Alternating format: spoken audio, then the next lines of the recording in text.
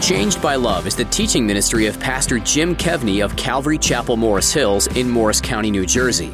Pastor Jim's desire is to teach the Word of God with passion and simplicity, as well as a direct application to our daily lives.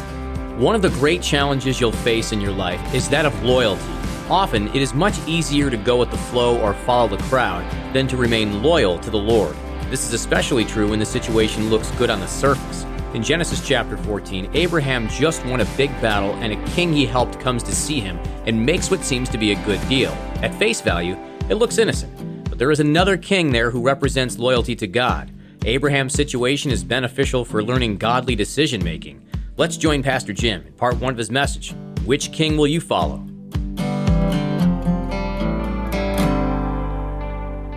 Well, the election is almost here, and we are being bombarded to choose a side, to, if you will, proclaim your loyalty. Now, we might hope that it ends with the election, but for a follower of Jesus, and if you're here or you're watching and you're not a follower of Jesus, glad that you're with us. You are most welcome indeed. But for a follower of Jesus, our loyalty to Jesus is constantly being challenged. And here we are in Genesis chapter 14. For easy math, let's just call it 4,000 years ago. And last week we saw Abram, or who became Abraham, defeated 4 powerful evil kings, rescued his nephew Lot and 5 other kings and all their families. And now he's faced with a choice. A bigger choice than, do I go rescue them? You see, it's often the case in life, after a great victory, after some sort of success that you have, after a great blessing of God, or even after a tremendous disappointment, it is often followed by an important choice that you and I have to make. And so the title of our message today is, Which King Will You Follow? You're going to have to decide which one you're going to follow. There's always 2 kings, you could say 3 if you want to call yourself the third one, vying for your attention. So we left off with verse 16. After Abram had won the battle, it said this, Genesis 14:16. So he brought back all the goods, and he also brought back his brother Lot, again, brother being from the same family, it was his brother's son, and his goods, as well as the women and the people. So it's a great time. We won. We went out against the odds. 4 superpower kings picking on 5 little kings that they basically were making them pay taxes and hush money and protection money and all that kind of stuff, kind of mafia stuff. And Abram goes out against the odds and the power of God, and he wins the battles. But no sooner are they back, and then 2 very different kings come out to speak with Abram. And he is faced with a choice. Look at verse 17. And the king of Sodom went out to meet him at the valley of Sheva, that is the King's Valley, that's near Jerusalem, after his return from the defeat of Chedorlaomer and the kings who were with him. So the king of Sodom was one of the ones that was kidnapped, and all his people were kidnapped, and all his goods were kidnapped, and Lot was kidnapped with him. And so he comes out to meet Abram after this great victory. So who is the king of Sodom? Who is this guy who comes out to meet Abram to presumably congratulate him? Well, in chapter 13, we saw that Lot chose to live near Sodom, and chapter 13, verse 13 said this, but the men of Sodom were exceedingly wicked and sinful against the Lord. So he's the king of the people that are exceedingly wicked and sinful against the Lord. So do we think he's a good guy? Probably not. Probably not a good guy. Then in chapter 14, where we are now, verse 12, it said they, that would be the 4 kings, the powerful kings, also took Lot, Abram's brother's son, who dwelt in Sodom, and his goods, and departed. So Lot went from living outside of Sodom and to living in Sodom. So that's what motivated Abram to go after them, because it was Lot he really went after and his people. So who is the king of Sodom? He's Lot's king. That's who he is. And he's the king of a city that is exceedingly wicked and sinful against the Lord. In verse 2, we learned last week that his name was Bera. Verse 10, we learned that he may have fallen into an asphalt pit as he was running away. Now, I don't know, maybe, did you think he got cleaned up for this meeting, or think he came as is? I always like to picture the little Hebrew kids going to bed and going, Mommy and Daddy, tell us the story of the king who fell into the tar pits and then went to meet Father Abraham. So we'll just picture him as a dirty king. Now, it might appear that he's coming out of the valley near Jerusalem, to thank Abraham, but he's not. He's really coming out to tempt him. So what happens to Abraham? He finds himself moving from one battle to another. You ever feel like life is like that? It's like one battle's over, and maybe you have a victory. And before you even had a chance to thank God for the victory, there's already another one. You know, you get off the phone with someone. It's one of these things about having these blasted cell phones that just gives you no time to actually rest at all.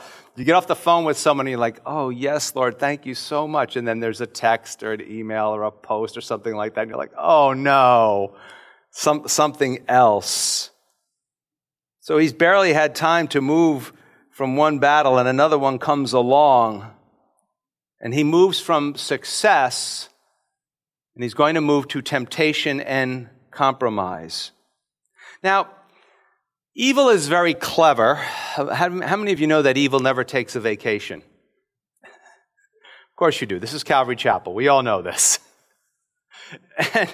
And so he's going to receive from the king of Sodom what seems to be like a very reasonable business offer and an incredible political offer, but only through the eyes of faith will Abram be able to see the compromise.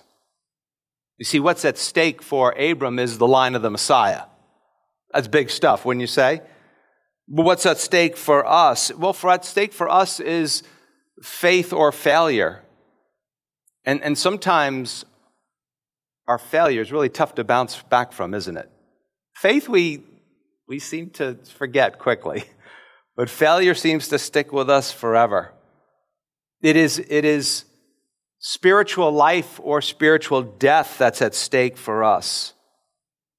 And then we come to verse 18, and one of the most mysterious characters in all of the Bible appears.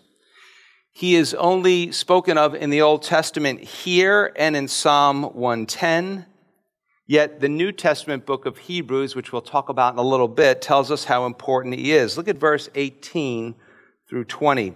Then Melchizedek, king of Salem, think of Jerusalem, brought out bread and wine. Now, I know a lot of people think, oh boy, he brought out communion. I'm not so sure that's what that means. Bread, a staple of life, wine often associated with joy. He was the priest of God Most High. So he's what? He's a true believer. He's a true believer. Verse 19, and he blessed him and said, blessed be Abram of, second time, God Most High, possessor of heaven and earth. And, verse 20, blessed be God Most High, third time he says that, who has delivered your enemies into your hand, and he gave him a tithe or a tenth of all. You say, who's he? Well, Hebrews chapter 7, verse 6 tells us it's Abraham, who gives a tenth of all he had to Melchizedek, this king of Salem, priest of the Most High God. So, in the midst of the moral cesspool, the land of Canaan where the Canaanites live, I know up in our part of the world, some of you might call it the moral septic tank, but in the midst of the moral cesspool, a new king appears. Hebrews 7:2 tells us that Melchizedek's name means king of righteousness, and he is the king of a city, Salem, whose name means peace. What a contrast.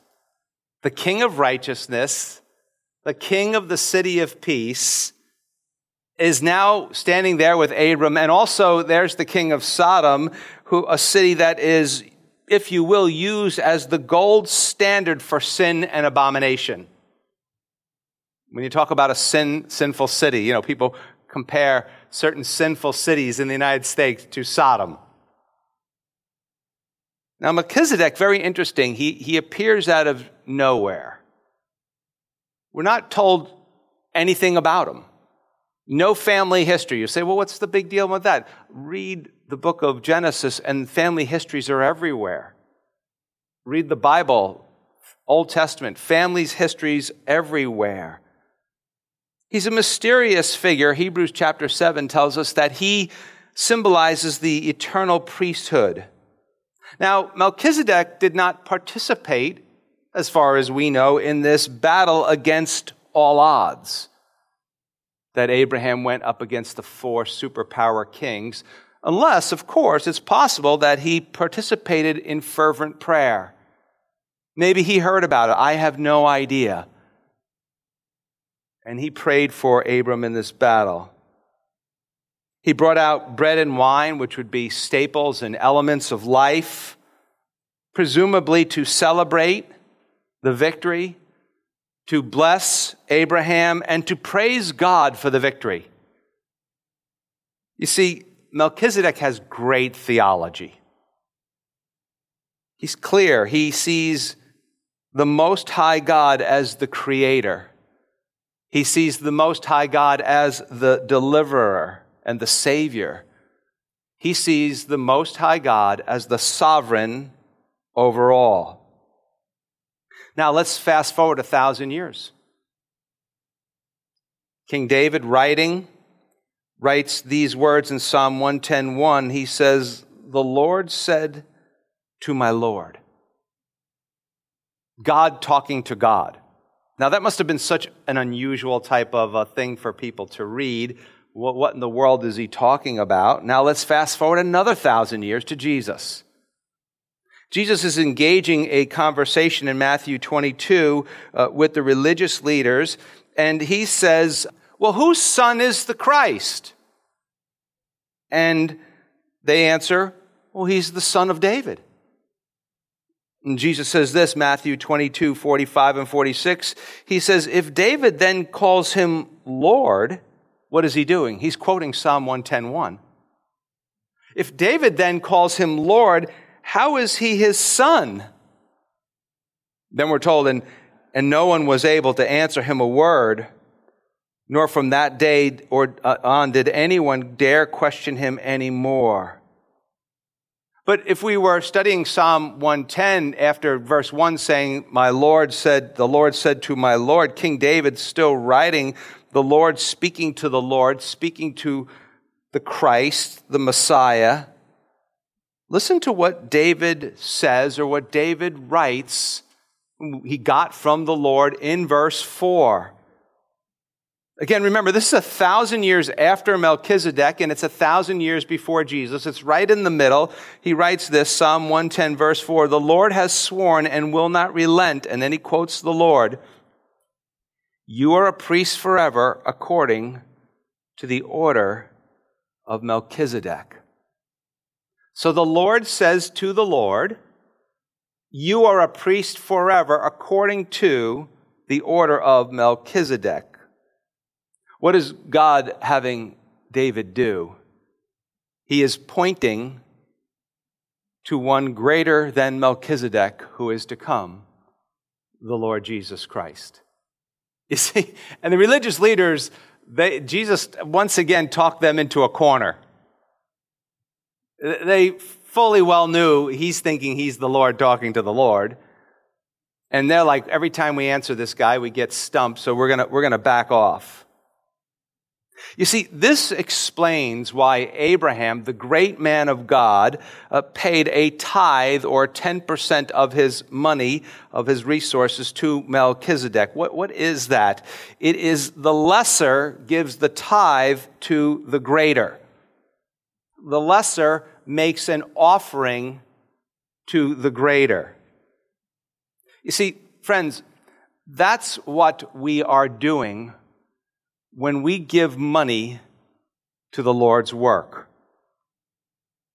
The lesser, us, is giving to the greater God. The people who can be sometimes righteous and other times unrighteous are giving to who? The King of righteousness. So I know sometimes people will say to me, and before I was even a pastor, would say, does your church require you to give money to it? And I would always go, I really don't give money to the church. I give money to the Lord's work that takes place through the church. I don't think of it as giving to the church. I mean, it is good to give to the place where you receive spiritual care and, you need certain things and they're available to you. But ultimately, we give it unto the Lord, the lesser giving to the greater. Like Jesus, who would come 2,000 years later after Melchizedek, in the midst of the unrighteous kings of the world, in Melchizedek there was a king who stood for righteousness. Now, he was not part of the alliance of kings in Canaan. You remember the alliance of the 5 wicked kings, if you will, that got captured by the 4 big shots. And so we might say that Melchizedek, in the midst of, again, the moral cesspool of Canaan, he stood out as heaven's man for the time. Let me ask you a question that is as challenging to me as it is I want it to be to you. Do you want to be in the area in which God has given you? Do you want to be the man or woman for the time? Do you want to be that person? It's not easy. And I don't pretend that it's easy. But I do know, in the few tastes of it I've had in my life, that it is wholly worth it. It is worth it to be that person. Interesting, when Melchizedek, and he's a king, Abram is sort of like a king. Melchizedek is a priest, and Abram is sort of like a priest. He builds altars and makes sacrifices. But notice in Melchizedek, there is not a hint of jealousy. Not a hint of it. He comes out and he's got the celebration food with him, and bread, again, meaning life in the Old Testament, joy, wine is symbolic of joy, and he's happy for him. And he's happy for the victory, for the kingdom of God. Do you know that being happy for others when God uses them in the kingdom is a sign of a true man or woman of God? Sometimes people get very jealous when other people are used by God. That is not good. That is not good. If that's you, listen, don't be jealous. Get out there, pick up your baseball bat, and get up, step into the box, and take a swing. I can remember times when I would play baseball in high school, and we'd go up against like the best pitcher in the county or something like that, and I would just be watching him throw fastballs by me. And I'd get in the car and I'd say to my dad and be like, oh my gosh. And he'd say, listen, son, if you never step in the batter's box, you don't stand any chance of hitting the ball. And so he was happy for him. He didn't care that other people might be saying, hey, maybe this Abraham is now the guy. Some people have to have all the limelight on them. Not good. Sometimes people say to me around here, they go, I noticed that you put this person in charge of that, or you put this person in that, or you're letting them do this, or you're letting them lead a group, or something like that, or you're letting them run with this, and, that's... you might be taking a chance with that one. Why would you do that? And I always say, because I love watching God use unlikely people.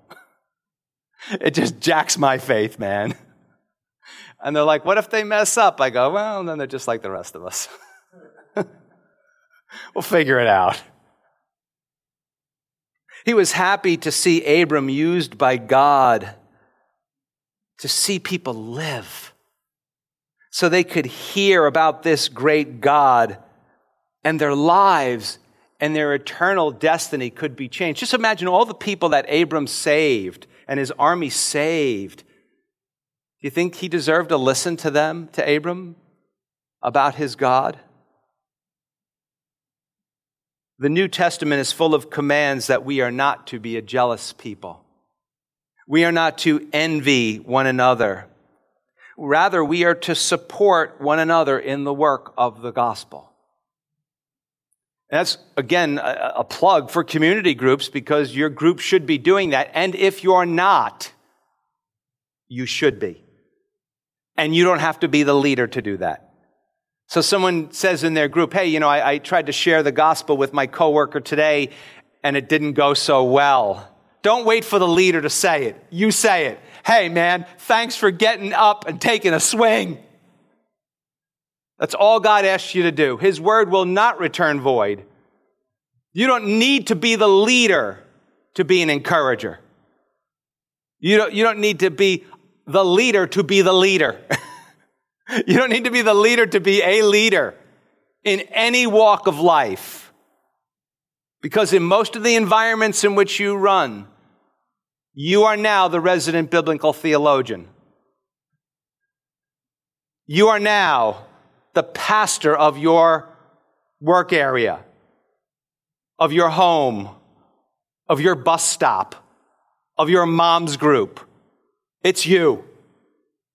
And don't be afraid to get up and take a swing.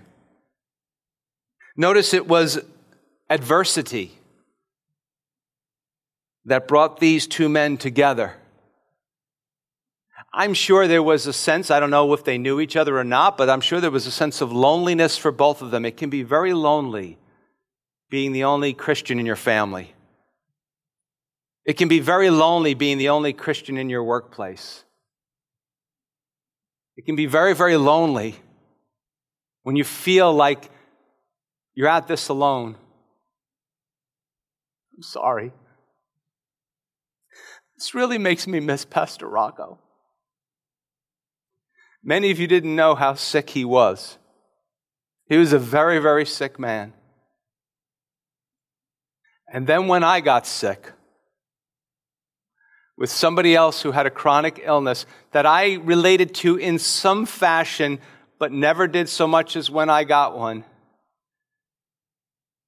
he became more than a brother to me. And 3 or 4 nights a week, we would sit up in my office for an hour after everybody else left. 2 men, sick, and desiring passionately to serve the Lord and to encourage one another to do it. Many a times I have said to the Lord, why him? Why him? See, he didn't mind that I was the voice of Calvary Chapel, if you will. He did a lot with our radio show, and he did our radio station, and he would always come up to my office and he would say this, what can I take off your plate? What can I do to make your life easier so you can focus on where God wants to take us?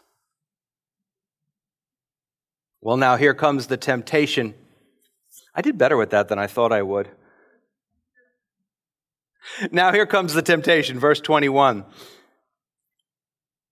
Now the king of Sodom, again, remember, evil doesn't take a day off, said to Abram, hey, pass the wine. We can party and celebrate. No, he doesn't. Give me the persons and take the goods for yourself.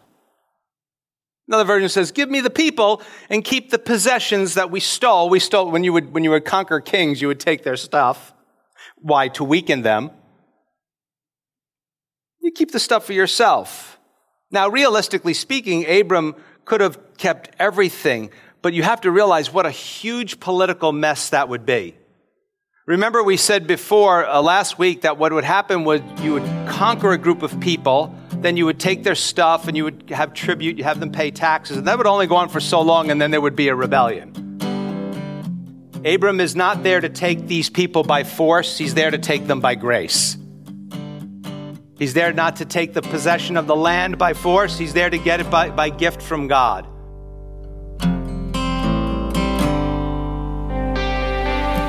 Changed by Love with Pastor Jim Kevney of Calvary Chapel, Morris Hills in Morris County, New Jersey. Changed by Love brings you the great hope of the gospel to equip you to reach others with this transforming message.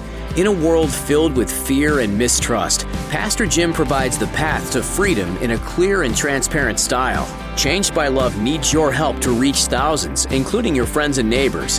Find out the ways you can team financially with Changed by Love by visiting our website at changedbyloveradio.org or call 862-217-9686. Pastor Jim would love to hear your story and how Changed by Love has impacted your life or someone you know. Your encouragement goes a long way. Thank you for spending time with Pastor Jim Kevney and Changed by Love.